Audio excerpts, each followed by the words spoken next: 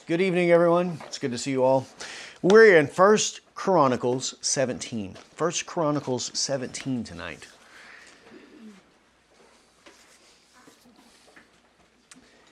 And we had mentioned choosing some passages to look at as we kind of make our way up to the, Christmas. And tonight we'll be in 1 Chronicles 17.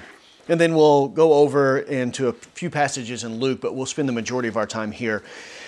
And this chapter is the account in Chronicles where the Lord establishes this covenant with David to give him an eternal dynasty and to set one of his descendants on his throne for all eternity. So this is the covenant given to him where there is the promise that the Christ, or the Messiah, would come through the family of David.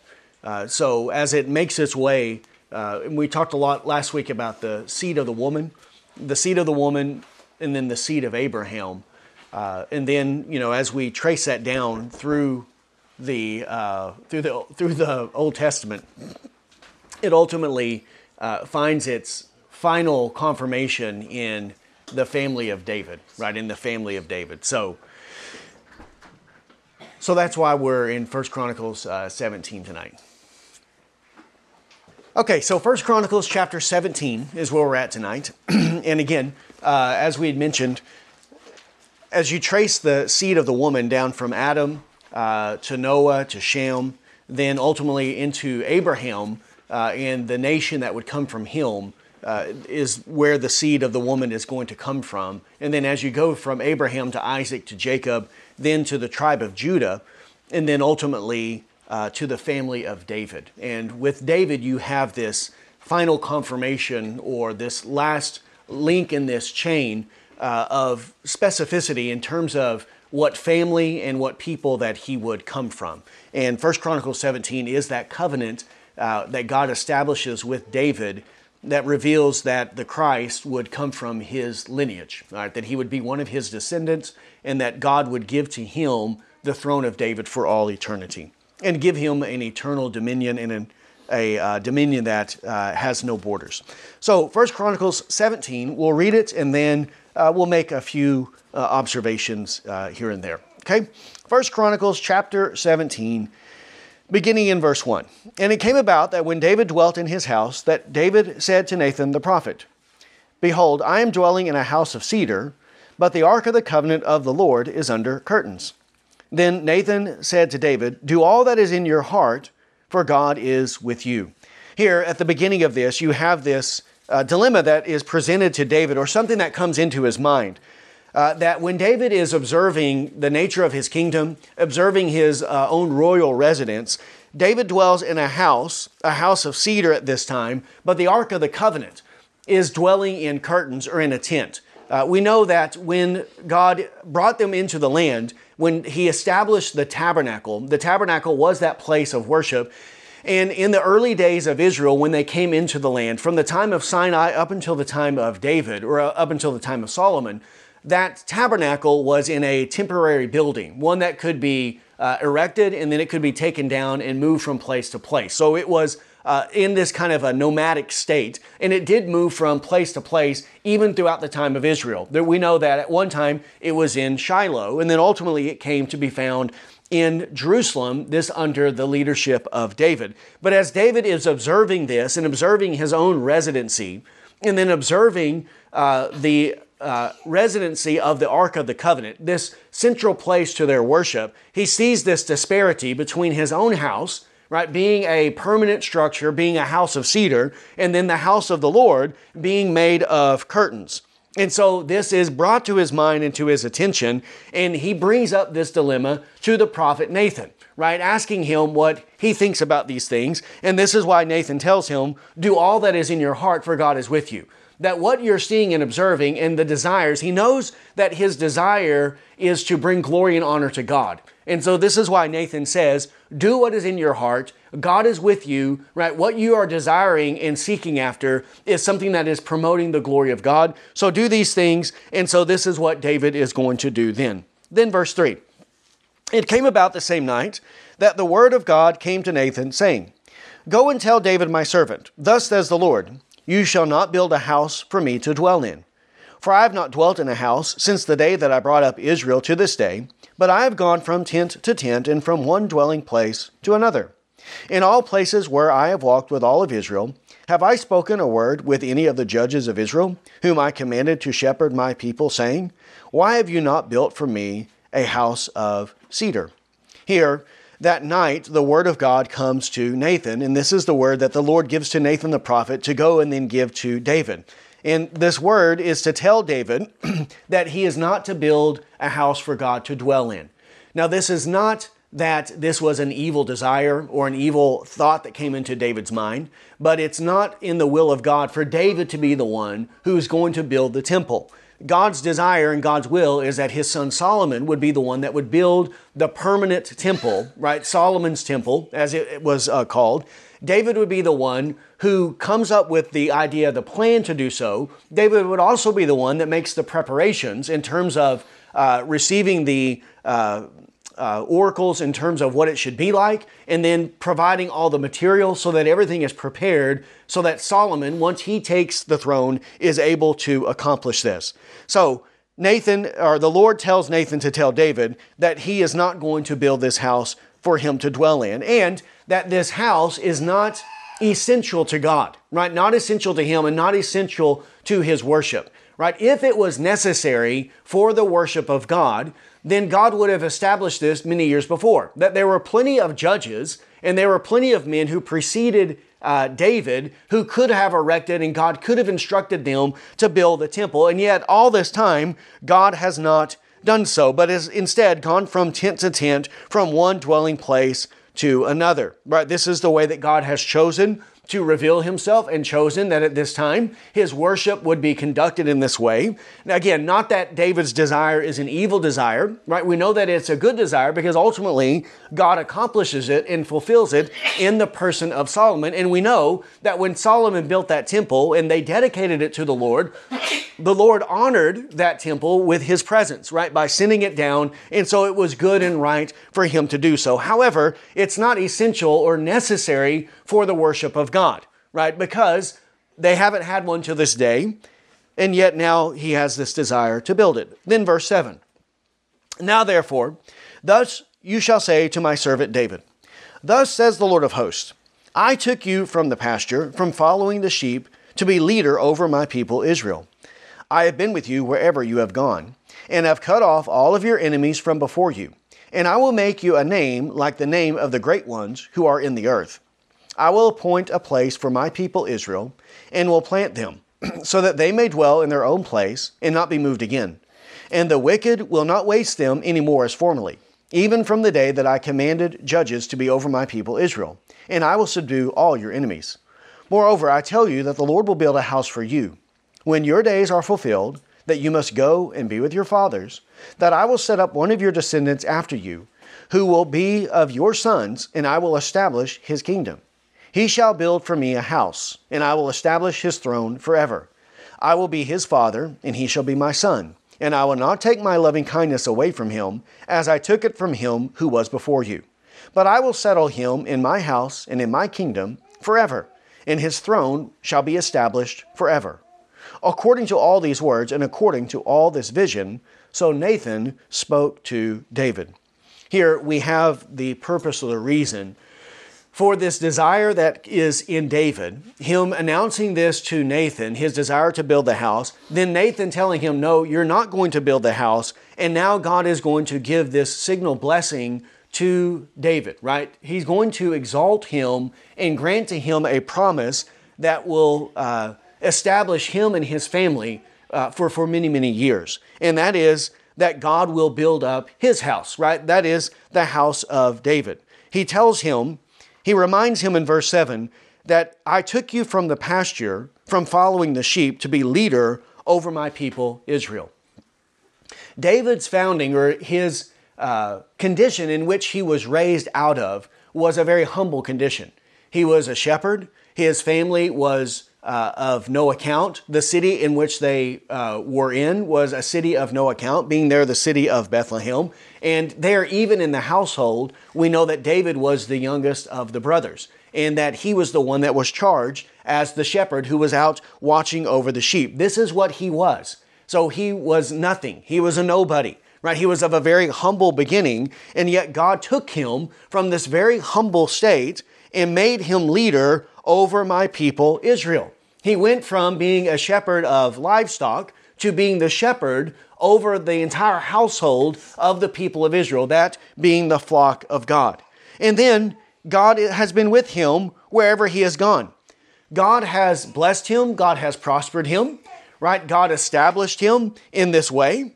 He cut off all of his enemies before him, right? Whenever enemies rose up against David, whether those enemies be internal, such as Saul, or whether those enemies were external, such as the Philistines and other enemies that rose up against them, God delivered all of his enemies into his hands, right? He cut all of them off. And again, all of this because of the grace and mercy of God. Was there anything in David that marked him or set him apart or distinguished him from anyone else in Israel, right? In terms of his own nature, in terms of his sin, he is common with everyone else. Was he more of an Israelite than all the other Israelites? He was of a common descent from Abraham, from Isaac, from Jacob. In the tribe of Judah, he was not more of a Judahite than the rest of the men in the tribe of Judah. So why David and why not someone else? And what is it that makes the distinction between men? I will have mercy on whom I have mercy, and I will have compassion on whom I have compassion. It depends not on human will or exertion. It depends on God who has mercy, as it says in Romans chapter 9. This is why David was lifted up out of this position of humility, he was ignoble, he was anonymous, he was not a man of high repute or of great reputation, he was a nobody. And yet he became the chief prince in all of Israel, all by the grace and mercy of God. God's choosing of him and God's exalting him and establishing him in that way. And then God cut off all of his enemies so that everyone who opposed him was thwarted and failed, all because of the kindness of God. God's mercy and God's kindness given to him out of God's grace and mercy. He tells him that he will make him a name like the name of the great ones who are in the earth. Right? The great ones, the great leaders over human history, the great kings of the earth, right? They have a name that has renown, that is known far and wide, that many people know who they are, such as men like Alexander the Great or Julius Caesar or other great men throughout human history. They have these great names. There's a memory of them. There's a knowledge of their great deeds, of their person, of their kingdom in these ways. Well, he's going to make David like one of these men, but even greater, right? Because here we're talking about David tonight. How many years afterwards? Nearly 3,000 years after the life of David, we're talking about him and his significance, right? His importance in the chain of redemption, in the bringing about of the Christ into the world. And as long as life continues on this earth, and then even in the life to come, Christ will always be the Lion of the tribe of Judah. He will always be, right, the stump or the shoot that arose from Jesse, right? He will sit on David's throne for all eternity. So this name of David is given eternal significance because of its relationship to Jesus Christ. And this is the honor that he bestowed upon him. That will not be true of any other king in human history. Alexander the Great or Julius Caesar or any of these other great kings in human history, their descendants will never sit on their throne for all eternity. There's only one person that this will be true of, and it is our Lord and Savior Jesus Christ. And whose throne does he sit on? He sits upon David's throne, right? He has this eternal kingdom that is called the kingdom of David or the throne of David. And this is the way that God has honored David. Right? Not that it's David's kingdom, it's Christ's kingdom, but he gives it after this name of David as a reminder that he descended from David, and David certainly served as a type of Christ. Verse 9, I will appoint a place for my people Israel, and will plant them, so that they may dwell in their own place and not be moved again. And the wicked will not waste them any more as formerly, even from the day that I commanded judges to be over my people Israel, and I will subdue all your enemies. Here, God will prosper David's kingdom.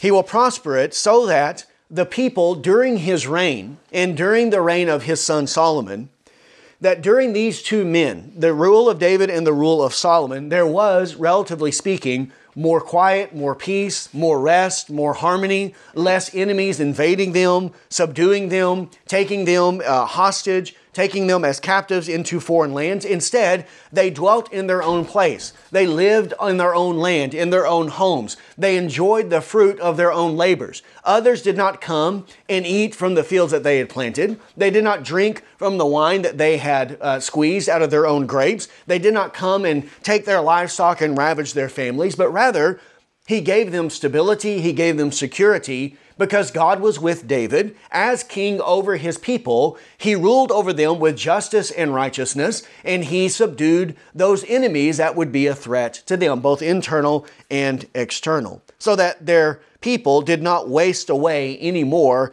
as formerly. Right, we remember from the book of Judges that during the time of the judges, there was this continual cycle over and over and over again of the judge rising up, God delivering the people through the ministry of the judge. But then when the judge died, what would happen to the people? There would be this corruption that would rise up again, and then God would send enemies, foreigners, to come to harass them, to judge them, to do all sorts of horrible things to them. But here he says that this will not happen during the time of David, and it doesn't happen during the time of Solomon. Now, all of this is typical or symbolic of the kingdom of Christ, the way that Christ rules over his kingdom and over his church, because he does not allow our enemies to have dominion or power over us. Right? He may allow them to exert a temporary influence over us, a temporary power, but ultimately he will use whatever they do for our good. And then in the life to come, there will be no more wicked to harass the people of God, but we will dwell with him for all eternity in perfect peace, right? Perfect quiet, perfect rest with the Lord for all eternity. Then he says, moreover, I tell you that the Lord will build a house for you. You want to build a house for me, but instead I'm going to build a house for you. Here, the play on words is this term house, because when David is wanting to build a house for the Lord, he means it in terms of a building or a structure. But here, when the Lord is promising to build a house for David, he means it in terms of a dynasty, that God will give to David a dynasty that will be an eternal dynasty. He will build up his house or his household so that it will endure throughout all generations and for all eternity. And this is a big part of the book of 1st and 2nd Chronicles. It is tracing for us the faithfulness of God in the line of David, right? In the house of David, that though there was great sin and though God judged the people and he judged the southern kingdom where David's throne was found, and the king, the Davidic king, was taken captive into a foreign land, yet God did not fail to keep his promises. But he was with them, and ultimately he brought the people back, and this line was preserved throughout those generations, right? God was faithful, and it was necessary because ultimately the Christ must come from the house of David. And God did establish that house, though it was felled as a tree in the forest, and there was only a stump that remained, and the stump was burned, yet God still ultimately brought a shoot out from that stump, and that shoot grew into a new tree that was greater than all of the kingdoms of this world, and this being the kingdom of Christ. He will build a house for David. When will he do this? When your days are fulfilled, that you may go to be with your fathers, that I will set up one of your descendants after you, who will be of your sons, and I will establish his kingdom. He shall build for me a house, and I will establish his throne forever. I will be his father, and he shall be my son, and I will not take my loving kindness away from him, as I took it from him who was before you. But I will settle him in my house and in my kingdom forever, and his throne shall be established forever. Here, God will do this after his days are fulfilled, after the days of David, meaning after his life comes to an end, and he goes to be with his fathers, right? He passes out of this life, and he passes into the life to come. And he's with his fathers, with his father Jesse, with his father Abraham, Isaac, Jacob with his father Judah. After those days, when he goes to be with his fathers, then God will raise up one of his descendants after you, and he will be one of your sons, and I will establish his kingdom. One of David's offspring will be raised up, and God will give to him this eternal kingdom. Now, his immediate son is Solomon. And in Solomon, there is also a preeminent type of Christ. And this is why God did not permit David to build the temple, but Solomon to build the temple, as a way of showing that it would be this descendant of David who would build the temple of the Lord, who would build the true temple of the Lord. Because the true temple of the Lord is not a building found in Jerusalem in the Middle East. Who is the true temple of the Lord? It is the people of God, right? The people of God built upon the foundation, who is our Lord and Savior, Jesus Christ. And he is the only true builder of the true temple of the Lord. Solomon built the temple as this descendant of David to be a symbol that Christ would be the ultimate builder of the temple of God. So after David's life, after he dies and goes to be with his fathers, then God will raise up this descendant after him, one of his sons, and God would establish his kingdom. He will build for me a house, and I will establish his throne forever. Again, the immediate context would be Solomon building the house, but the ultimate fulfillment of this would be Christ building the church. Christ building the true people of God for all eternity. And his throne will be forever. Forever. Right, all it took was 40, 50 years after the time of David for them to know that this cannot be referring to Solomon. Because Solomon's throne did not endure forever. Because what ultimately happened to Solomon? The same thing that happened to David. Solomon died just as David died. And if Solomon is dead, then he cannot rule and reign forever, right? He cannot sit on this throne forever. So it must have reference to a future descendant or a future son. Not the immediate son Solomon, but one who is distant still further out, who would come later. And in terms of the life of David, it would be 900 years after the life of David that he would bring this son into the world, which reminds us that the Lord is not slow to fulfill his promises, as some count slowness. We hear that and we see that and we think, why is God so delayed in bringing about his promises? But we are told God is not slow to do so. He does it according to his own wisdom in his perfect timing.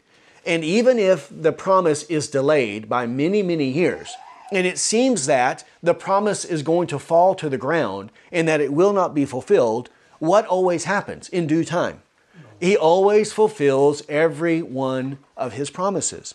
We have a repository of such promises in the Word of God, where God gave these promises that seemed impossible to fulfill to many people over the years, and some of them took many, many years for those things to be brought to their fulfillment. And yet every one of them ultimately is fulfilled, and this was certainly the case in the life of David as well. In verse 13, he says, I will be his father, and he shall be my son. I will be his father, and he shall be my son. Again, this is symbolic of the relationship between God the Father and God the Son. That the Messiah, the Christ, would not merely be a man, but he would be God in human flesh. God in human flesh. Now, certainly, again, this is true of God's relationship to David and God's relationship to Solomon, that they were sons in a sense, but what they were as sons to God is merely a symbol or type of the greater relationship that Jesus Christ has to God the Father, because he is a son to the Father in a way that David and Solomon could never be, because his sonship is seen in that he has the exact nature of God the Father. He is the representation of God the Father to us. David and Solomon could represent God only by way of symbol, but Christ represents him in terms of his own nature. Right? In the person of Christ, we see God the Father, because he is the exact representation of God the Father. And God will never take his loving kindness away from him, as he took it away from him who was before you. Here, the reference to Saul. God's loving kindness will not depart from David, from Solomon, or from this ultimate descendant of David as it did from Saul. Saul was given the kingdom, but then the kingdom was taken away from him. But Christ will be given the kingdom, and will God ever take that away from him? Will God ever choose at some later day to reject Christ and take his loving kindness away from him? Right? It is the loving kindness of God that gave David this throne, that gave Solomon that throne, and ultimately that gave Jesus Christ that throne. Is there any danger that just as God took that throne from Saul, he will take it from David's descendant? And the answer is no. He would never take his loving kindness away from Christ. Why was the loving kindness taken from Saul? It was because of his rebellion, because of his own sins, because he failed to do what was good and proper in the sight of God. But will Christ ever do that? Will he ever fail to obey his Father and to do the will of God? Will he commit rebellion and sedition against his Father? Of course not. He will never do such things. Verse 14, I will settle him in my house and in my kingdom forever, and his throne shall be established forever. He will be settled in God's house, meaning among God's people. This is where Christ has his rule and reign. We are the kingdom of Christ, and he is settled and established among us for all eternity. So this is what the Lord will do. Now, a couple of cross-references. 1 Corinthians chapter 3. 1 Corinthians chapter 3, and this would be in reference to the temple or the house that will be built by David's son, meaning the Christ. 1 Corinthians 3, verses 5 to 9. What then is Apollos, and what is Paul? Servants through whom you believed, even as the Lord gave opportunity to each one. I planted, Apollos watered, but God was causing the growth. So then neither the one who plants nor the one who waters is anything, but God causes the growth. Now he who plants and he who waters are one, but each will receive his own reward according to his own labor. For we are God's fellow workers. You are God's field, God's building. Then verse 16. Do you not know that you are a temple of God, and that the Spirit of God dwells in you? If any man destroys the temple of God, God will destroy him. For the temple of God is holy, and that is what you are. So here, the church is the building of God. And the building here is the temple of God, where the Spirit of God resides. And the Spirit is the Spirit of Christ. The Spirit of Christ who is within us and who is among us. And if anyone destroys this temple, what will God do to him? He's going to destroy them, right? Because the temple is holy and we are that temple. Ephesians chapter 2. Ephesians 2, 19 to 22. Here we see that this temple is comprised of both believing Jews and believing Greeks. Jews and Gentiles, all who are believers in our Lord Jesus Christ, built upon that foundation. Christ is the cornerstone of the temple, and everyone who is built or placed on that cornerstone comprises this temple of God, whether they be Jew or Gentile. 2:19. So then, you are no longer strangers and aliens, but you are fellow citizens with saints and are of God's household, having been built on the foundation of the apostles and prophets, Christ Jesus himself being the cornerstone, in whom the whole building, being fitted together, is growing into a holy temple in the Lord, in whom you also are being built together into a dwelling of God in the Spirit. So there, the Gentiles are no longer strangers and aliens, but fellow citizens with all of the saints, whether they are Jewish or Gentile, it doesn't matter. All are built on the same foundation of the apostles and prophets. And what is the central message of all the prophets and all the apostles? Salvation can be found in no one else. There is no other name under heaven given among men whereby we must be saved. Only in Jesus Christ. And those who believe in Christ for salvation are built upon this cornerstone, and they are a stone that is a part of this temple that God is building, this holy temple of the Lord, which here is clearly, it is the church of Jesus Christ. This is the temple, and this is the temple that Christ builds, right? Christ will build this temple. The Son of David will be the builder of this temple. Also, Romans chapter 1, verse 3. Romans 1:3. Romans chapter 1, verse 3. The gospel also does teach the two natures of Christ, both his divine and his human nature. And according to his human nature, he is descended from David. Romans 1:3, concerning his son, who was born of a descendant of David according to the flesh. So according to the human nature, he is a descendant of David. And in David, David is the explicit name mentioned, but in that name is also comprised the name of Judah, the name of Jacob, the name of Isaac, and ultimately the name of Abraham. All of them are found there in David. And if we go to Matthew chapter 1, Matthew at the beginning of his Gospels lays out this genealogy of Christ, connecting him to David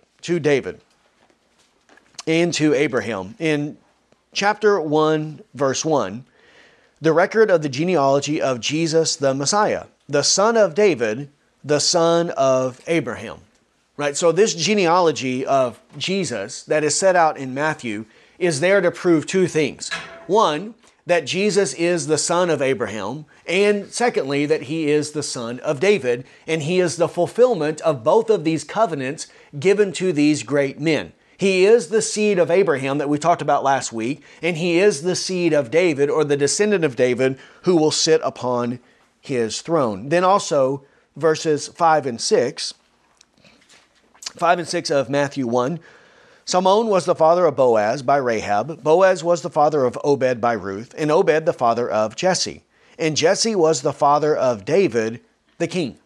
And then also verse 17.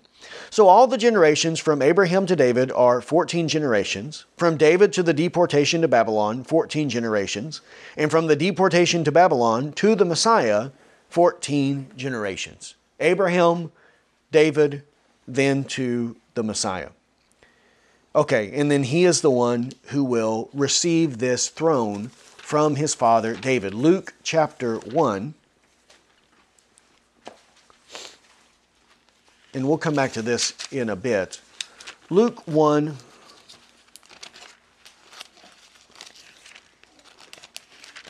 verse 32. Luke 1:32 says, He will be great, and he will be called the Son of the Most High, and the Lord God will give him the throne of his father David, and he will reign over the house of Jacob forever, and his kingdom will have no end. So there, this kingdom, he is the Son of the Most High, meaning he is the Son of God in human flesh, and then according to his flesh, he will have this throne of his father David, and he will reign on it for all eternity. Hebrews 1 verse 5, in terms of his sonship. Hebrews chapter 1,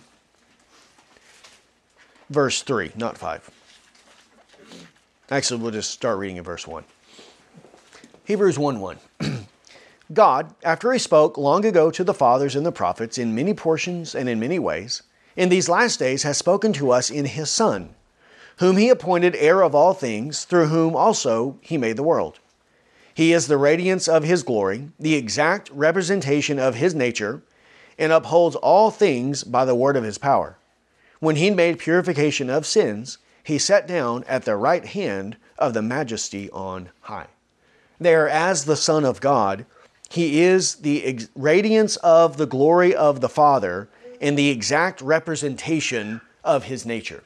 So if we would know God the Father, how do we come to know him? Who is the one who reveals him to us? Well, God spoke to the fathers in the prophets, but now he's spoken to us in his Son.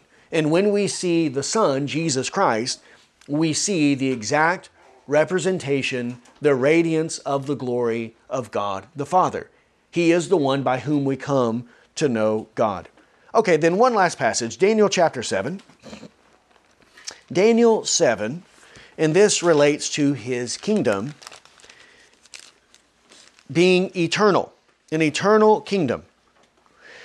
Daniel 7, 13 to 14. There it says, I kept looking in the night visions, and behold, with the clouds of heaven, one like a son of man was coming. And he came up to the Ancient of Days, and was presented before him. And to him was given dominion, glory, and a kingdom, that all the peoples, nations, and men of every language might serve him.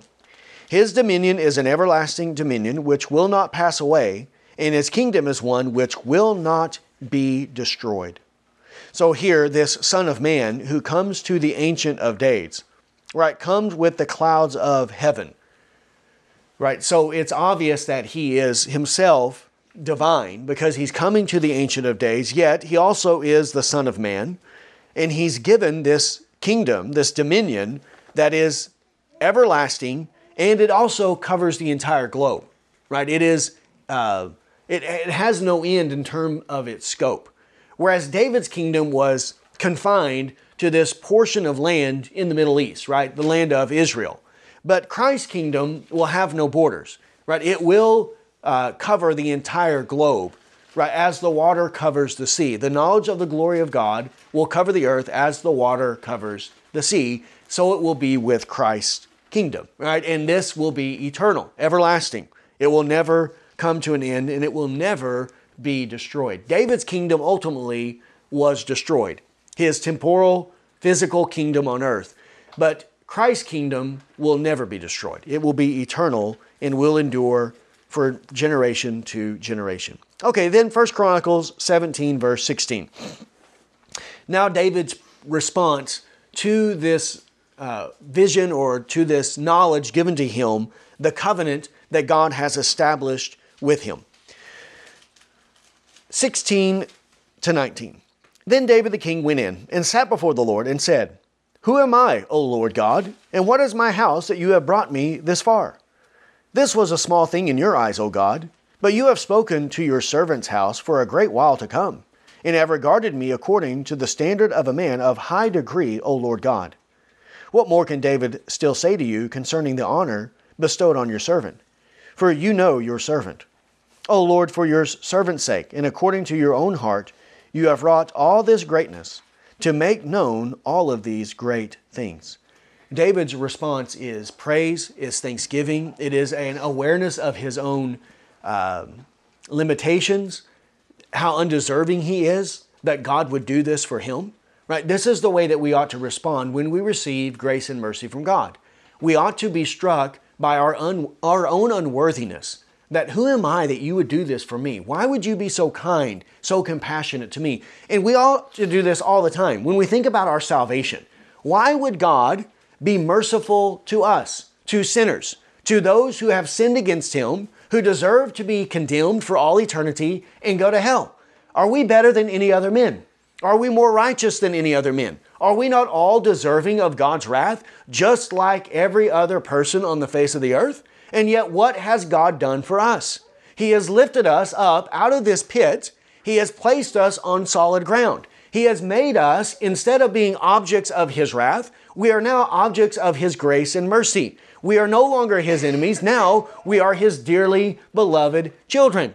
And was this because God saw in us some spark of goodness, right? Some element that was better than other men. And that's why He took us instead of taking other men. No, it has nothing to do with any of us. And that's what David is recognizing. He has received this mercy from God, and he sees and understands, who am I, Lord? Right? What is my house? Right? We're nobody. That you would do this for us, that you would give to me this honor, this glory, this renown and privilege that no one else has ever experienced. What other man has experienced this kind of kingship? It wasn't given to Saul. And then in terms of all the kings that come after David, none of them have the same position as David, right? Because he is the root of this covenant to bring the Messiah through this family. It all begins with David. And why has God done this for him? He could have done it for someone else, but he didn't.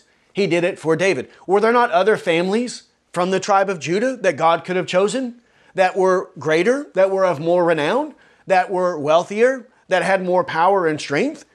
And then what about his own brothers? Didn't David have many brothers? And why was David chosen, but not the other ones?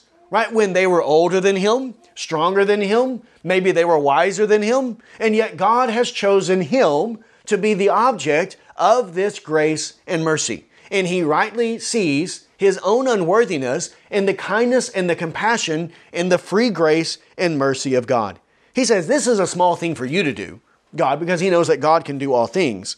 But you have spoken of me for a great while. You're speaking of me in terms of eternity.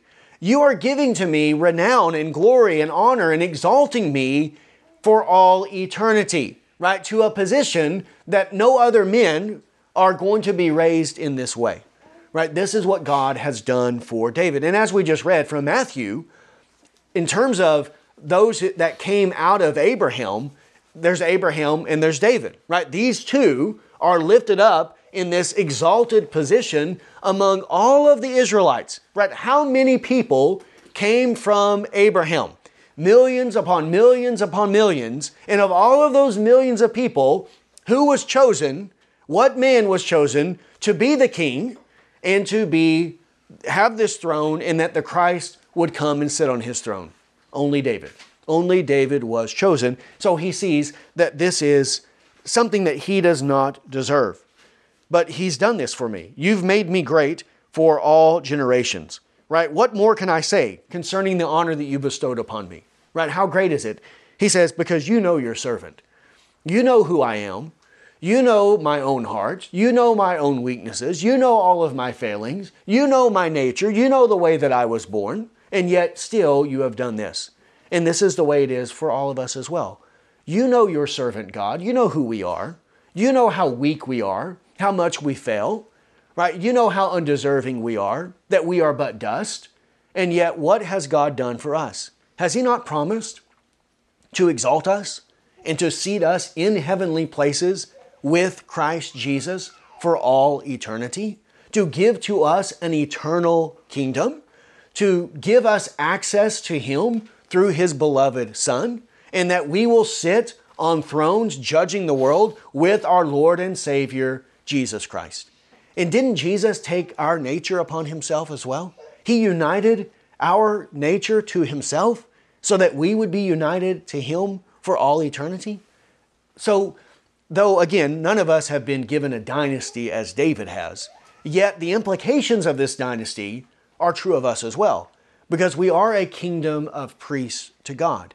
We will be kings and queens in the world to come, and we will rule and reign with Jesus Christ. So all of this, what he's saying, is just as applicable to us. Why would God do this for us, seeing that we are worms, we are maggots, we are worthless, we are nothing? And yet here God has been so kind and merciful to us. We have to have this understanding of our own salvation, our own unworthiness, and the mercy of God, the greatness of God's compassion to us. We should be longing to get a greater glimpse and understanding of these things all the days of our life. Verse 20. O Lord, there is no one like you, nor is there any God besides you, according to all that we have heard with our ears.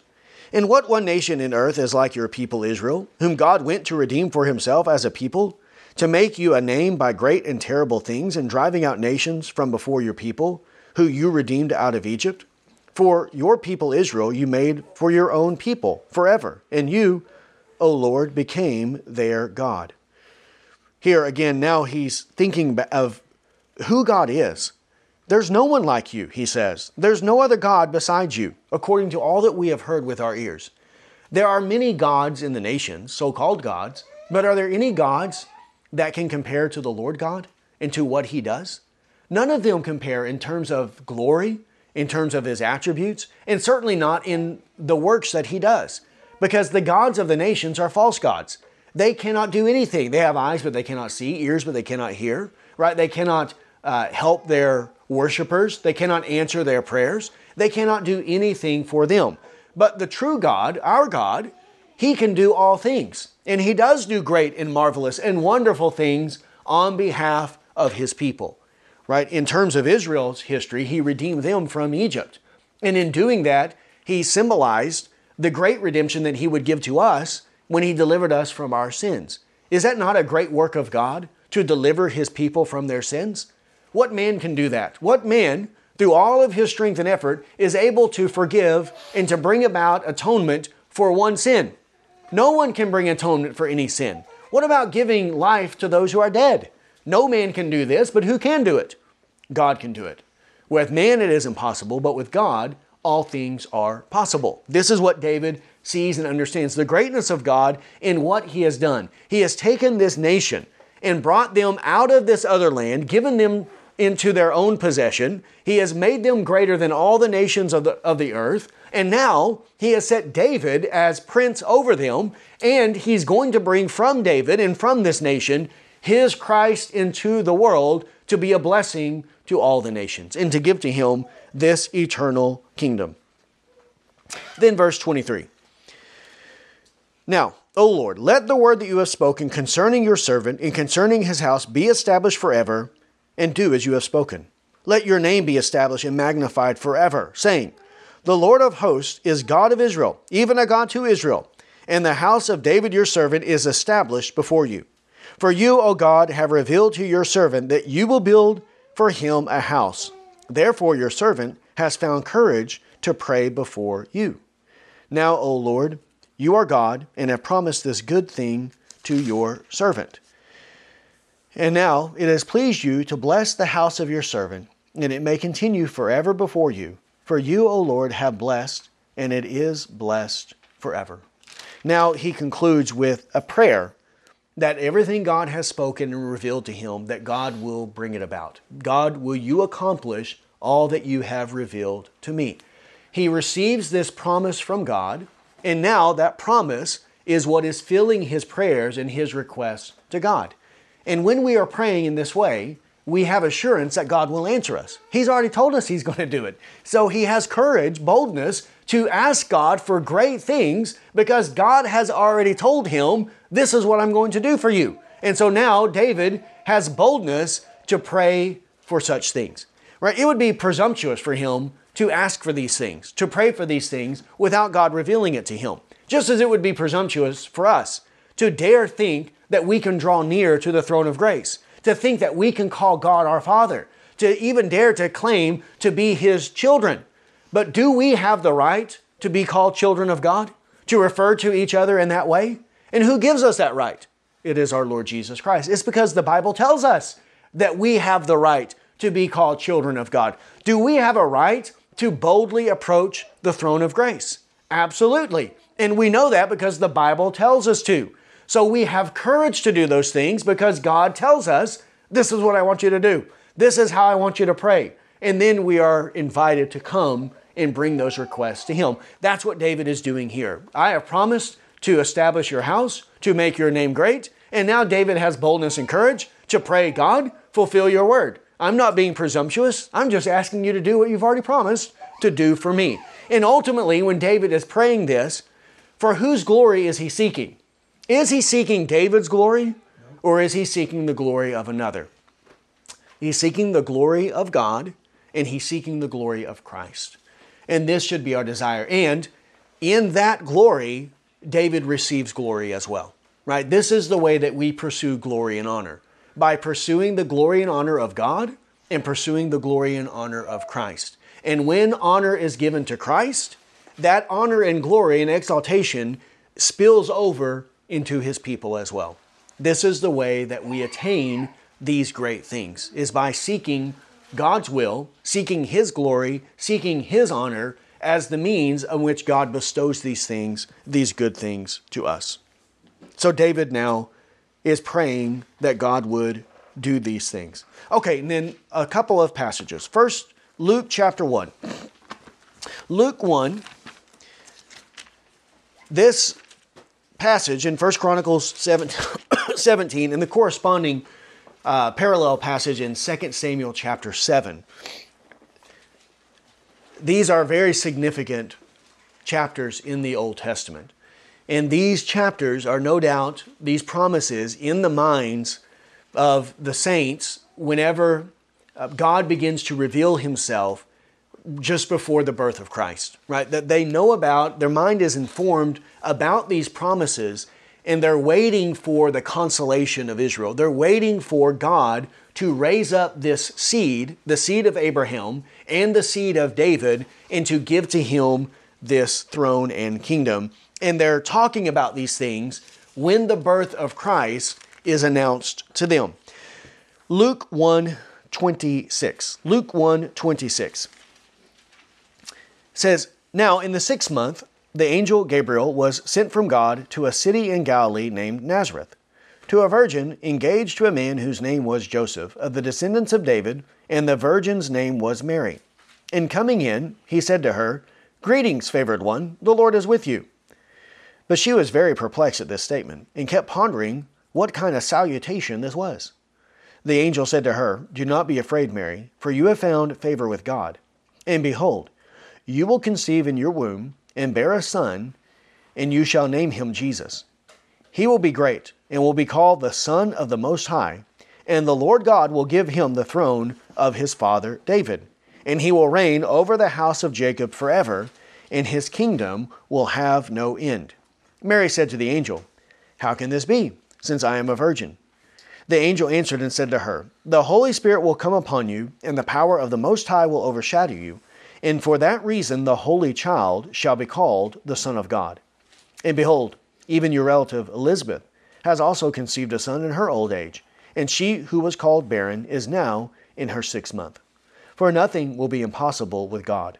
And Mary said, 'Behold, the bondslave of the Lord. May it be done to me according to your word.' And the angel departed from her." So there, this child, the seed of the woman, and here what we read last week from Genesis 3:15 is fulfilled in Mary's presence. She is the mother of the Lord. The seed of the woman is our Lord Jesus Christ, who was born of the Virgin Mary. And here also, he is given the throne of his father David, and he will sit on it and rule over the house of Jacob forever. Then also Luke 1:67-69. 67-69. This is the prophecy of Zechariah after the birth of John. It says, "And his father Zacharias was filled with the Holy Spirit and prophesied, saying, 'Blessed be the Lord God of Israel, for he has visited us and accomplished redemption for his people, and has raised up a horn of salvation for us in the house of David his servant, as he spoke by the mouth of his holy prophets from of old, salvation from our enemies and from the hand of all who hate us, to show mercy toward our fathers and to remember his holy covenant, the oath which he swore to Abraham our father, to grant us that we, being rescued from the hand of our enemies, might serve him without fear in holiness and righteousness before him all of our days.'" So here, when Zacharias is praying and blessing God, he is talking about how God has fulfilled these covenants, these promises that he gave in the Old Testament to Abraham and then to David, to raise up from the house of David his servant, who would be the horn of salvation, who would be the one that would deliver them and be the one who brings mercy, salvation, forgiveness of sins, so that the people of God might serve God without fear in holiness and righteousness all of our days. This is our Lord Jesus Christ. Then one last passage, Luke 2. Luke 2, verses 8-14. Luke 2:8 says, "In the same region there were some shepherds staying out in the fields and keeping watch over their flock by night. And an angel of the Lord suddenly stood before them, and the glory of the Lord shone around them, and they were terribly frightened. But the angel said to them, 'Do not be afraid, for behold, I bring you good news of great joy, which will be for all the people. For today in the city of David there has been born for you a Savior, who is Christ the Lord. This will be a sign for you. You will find a baby wrapped in cloths and lying in a manger.' And suddenly there appeared with the angel a multitude of heavenly hosts praising God and saying, Glory to God in the highest, and on earth peace among men with whom he is pleased. So there, it is in the city of David, right, as we read from 1 Chronicles 17, that the Savior who is Christ the Lord is born. And that is not, again, insignificant. We know as well from Micah chapter 5, verse 2, from our study of Micah. So, this promise then, this covenant made in 1 Chronicles 17, finds its fulfillment in our Lord and Savior, Jesus Christ. And this is why when he was born, or when his birth was announced, these things are being brought up, a remembrance, a reminder that this was the covenant God had made 900 years before to the father David, and now God is fulfilling those promises in his Christ.